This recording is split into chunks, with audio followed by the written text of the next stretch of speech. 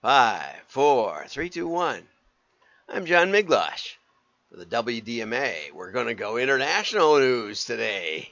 Hang on to your hats. Sometimes I do news, because it's just good background, and there's a really good direct mail article that I'm going to cover at the end. Not because it's new news, but because it's a really good compilation of how it kind of all fits together to work together. And I wrote to Kylie to see, she's the author for biz.com, to see what's her background. How did she figure all this stuff out? Because it's really, really well done. It's about a 15-minute read, so it's a long article. But before we get there, we've got a couple of things to cover. And, I was going to do a silly commercial, but I think I'm just going to go right with the news because you know how that is. There's the silly commercial that I'm not going to do today because we just got too much to cover. And the style consultant gets upset with me when I throw in an extra minute or two. So Tories pledge business and consumer-friendly GDPR, okay? And replacement for GDPR. Okay, Michelle Donnellan says that they're going to replace GDPR, and Print Week says this is good news for the printing industry. Okay, and so she gave a speech on Monday and said that our plan will protect consumer privacy and keep their data safe whilst retaining our data adequacy so businesses can trade freely. And of course, there's principles in law like my freedom of expression ends at the end of your nose. In other words, I can punch the air all I want. It's my freedom to express myself in crazy ways. But if you're right there, I can't punch you in the nose, right? So, there are limits to everything. And it's really hard to get these limits adjusted properly. And, I think part of the fight is about the idea that we need data to personalize customer experience. But of course, if you have to ask 7 times about whether you are okay with us using your data, or other hoops that you might have to jump through, well, that's going to ruin the customer experience. So, it's a tough balance. It's hard to see in the regular e-commerce world. In my experience in 40 years, I haven't seen abuses of data. I haven't seen abuses of data like this is not, most of us are just collecting it up and hoping not to waste a $1, $2 mailing. That was the motivation behind most of our modeling. Most modelers would say, well, I can cut the waste in your modeling, but when I told Dick Cabela I could cut 20% of his mail and only cut 5% of his sales, and granted, we could reinvest it and probably make up the difference. But I was young and foolish, and I didn't understand. And he said, I don't want to cut 5% of my mailing. I want to grow. So don't tell me how to cut. Tell me how to grow. And the answer is a blend of the two. There's junk in the mailing that that people haven't bought from me in a long, long time and weren't really very high potential when they did. And you mailed them and mailed them and mailed them, and maybe you shouldn't have. We just worked with America's oldest catalog, continuously running catalog for a couple of years, and one thing we found was that their digitally acquired fourth quarter names were not worth mailing first quarter. We found them mailable fourth quarter again, but not through the year. It didn't make any sense.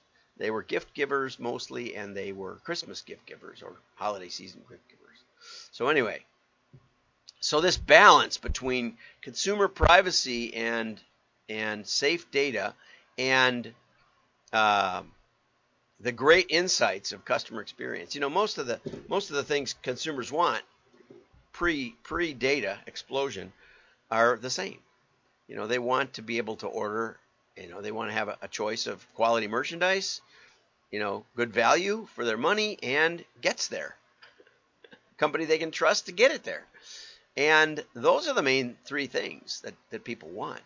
And Personalization, yeah, maybe that's icing, but most of the time, or at least half the time, you get it wrong anyway. So even the effort at personalization can backfire.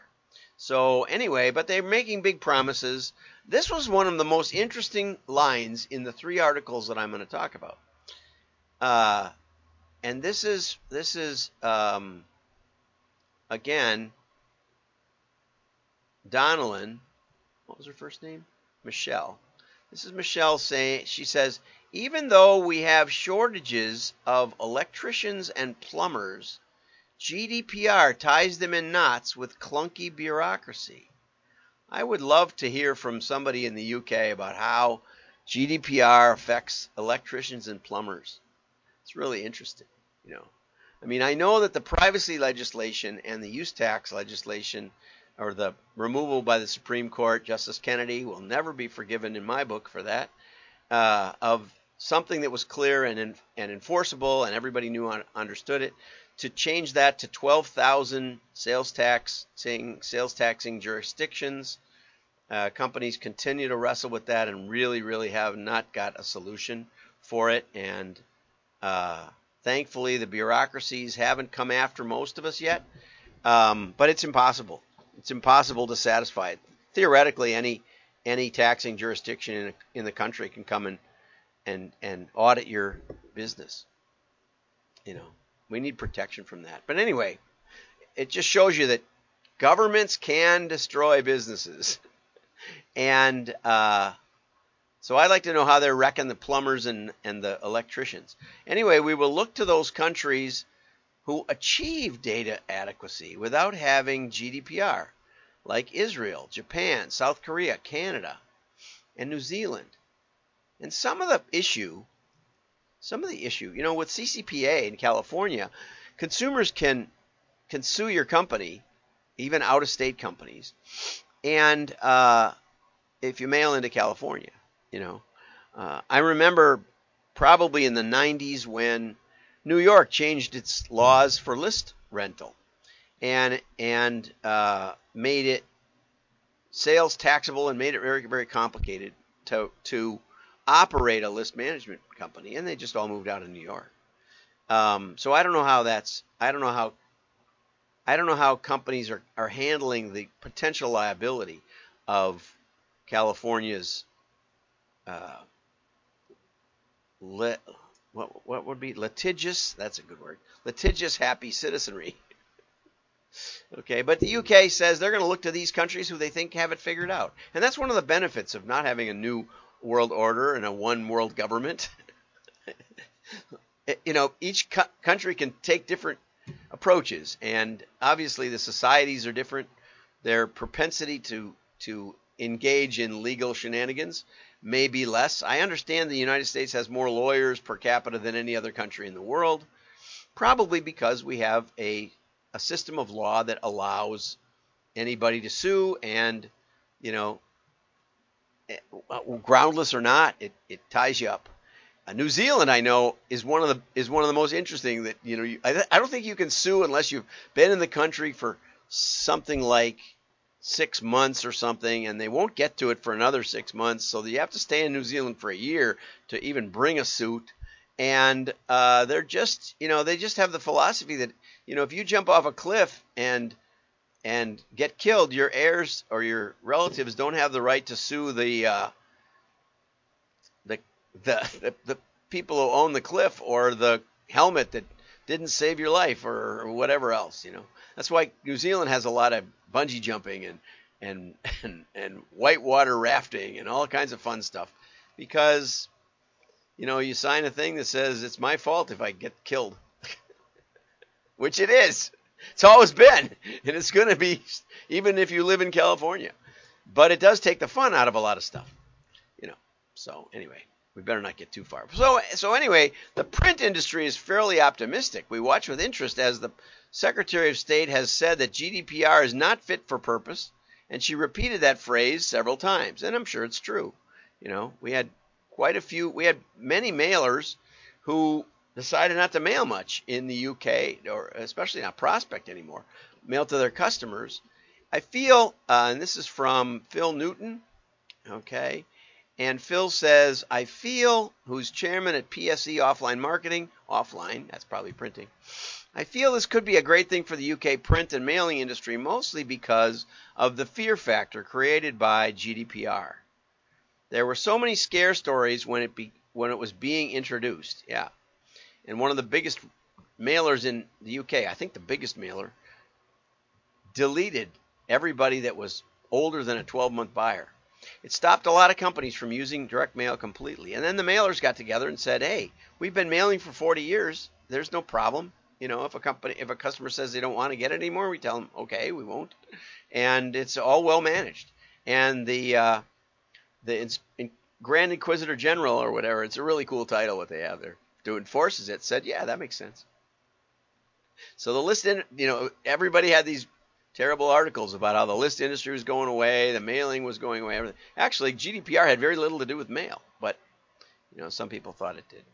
While carefully targeted DM has always been a great way to recruit, train, and win back customers, it was one of the best ways to reach out and win back old customers because it wasn't specifically cited. Whereas if you had a customer that, after 2 years, I think, they didn't buy again, if you emailed them, that was a violation of GDPR. The GDPR specter, this is the most important part. The specter hanging over countries being removed can only be a positive thing for companies. Contingent liabilities are a serious thing, and especially when it's all settling out.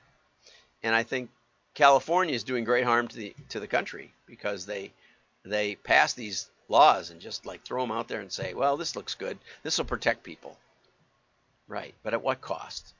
Anyway, so this is a less optimistic story of the same thing from Dan Meyer, and he's got lots of industry experts that basically say, it's nice that Michelle Donlan announced no longer will our businesses be shackled by lots of red tape, but basically everybody in here says that, GDPR is a mess. James Roswell said IAB Europe tried to untangle some of that complexity for advertisers with its transparency and consent framework. They tried to give consumers a framework where they told them what they were going to do with the data. But according to Belgian Data Protection Authority, it violated GDPR in the process. Partly because asking for consent can be a violation of unsolicited contact. Very, very difficult to sort out. Okay? So, anyway, I got to take one of these. I had some great eggs this morning. So it's a mess, and basically all these people say it's not going to pass, and it's not going to get. They could have significantly larger fines in the new rules because big tech just laughs at it. They say it's worth more to us to violate it than it is to pay the penalties. And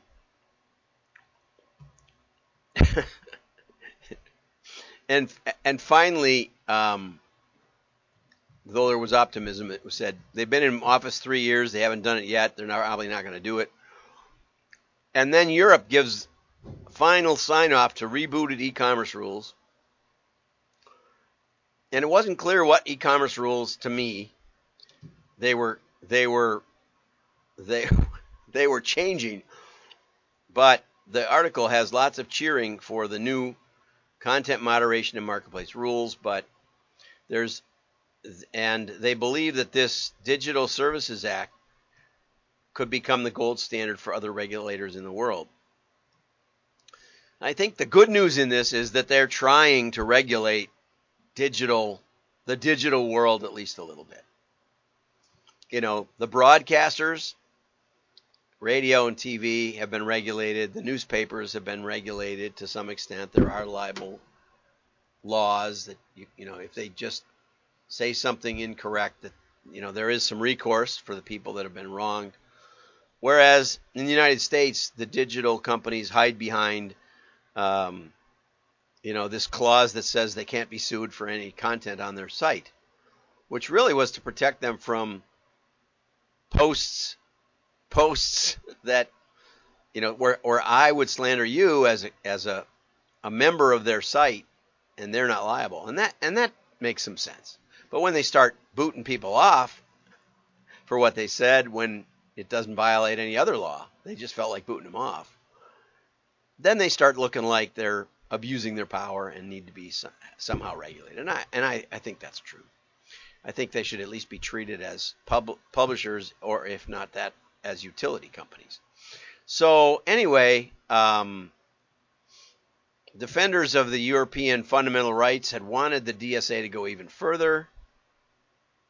So the consumer advocates didn't think it did enough. The business people thought it did too much. So it's probably getting at the issue. The next few years will thus see a major shift in how the EU regulates digital services and platform power, with attention, certainly on paper, to both economic and democratic impacts of big tech. But just because they're aimed at big tech, too many of these rules, big tech can afford the penalties and the attorneys to fight this stuff, but your average association, or like the WDMA, we have a little website. Are we violating something? Hard to know. I don't know. I know that we do have 3 cookies on there. I don't know how they got there.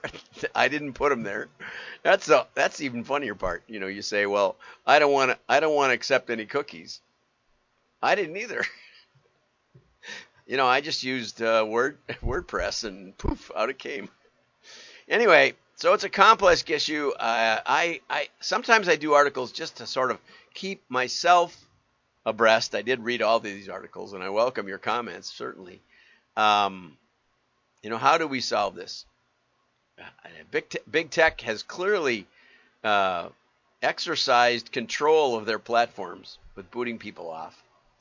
And are they a utility? Are they a publisher? They claim they're not. They claim that they're just putting up stuff. People, they're just a